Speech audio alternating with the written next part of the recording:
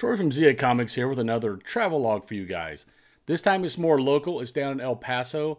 It's if you've ever been to the 3000 block of Gateway Boulevard, you've seen the Gary Monteleone influence. He owns a lot of businesses down there, very eclectic businesses. One of them is the Wrap and Roll, which is their circus themed burger joint. You can go sit in some of the old circus rides or trucks, carnival type things. Really, really kind of cool. They also have the Speakeasy, which is their haunted bar, steak restaurant. Really great food, mob themed, supposedly haunted for real. It's been on Sci-Fi Channel.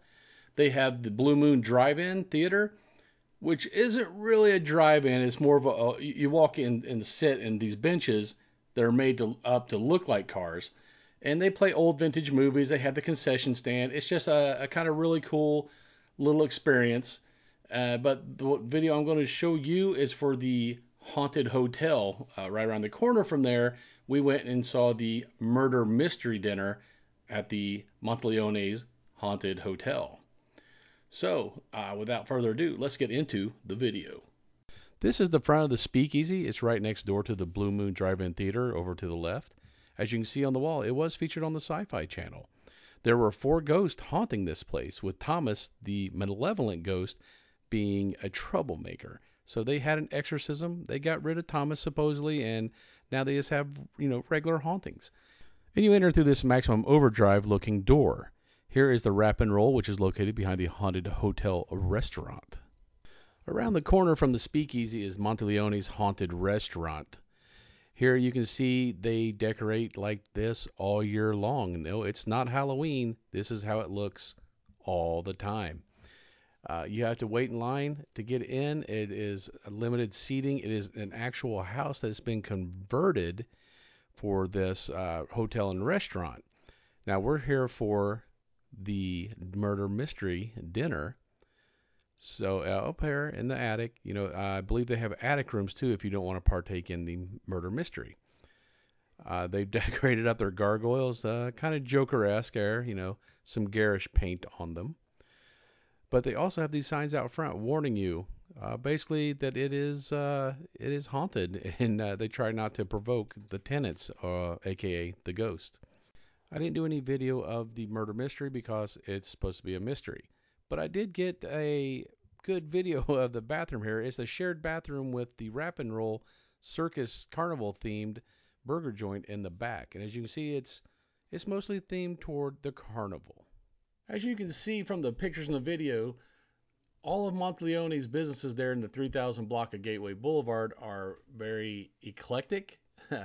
Very, I don't want to say ornate, but there's just all kinds of varied decoration in each one of these. The murder mystery, like I said, it takes place in an actual converted house, and a lot of the stuff takes place in the main room. And it's if you're in one of the side rooms, and we were in one of the back rooms by the kitchen, it made it a little difficult sometimes to follow the whole murder mystery.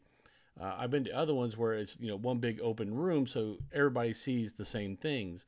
If you were in the main room, what you saw was different than what people in the back room saw.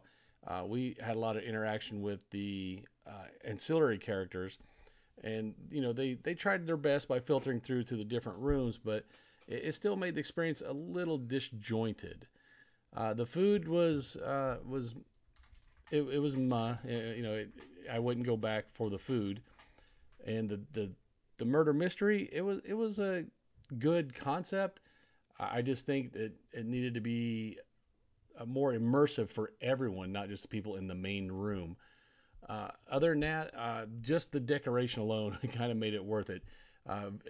It was an experience. Seeing the outside of the Speakeasy, we didn't get to go in. It was an experience. Same thing with the Blue Moon Theater Drive-In and the Wrap and Roll Carnival themed burger joint in the back. All that stuff together, you could spend a good weekend just going through all that stuff there during the daytime when all of it's open. All in all, it's something that you can check off your list. I don't know it's something I would do again, but I'm not mad that I did it for the first time.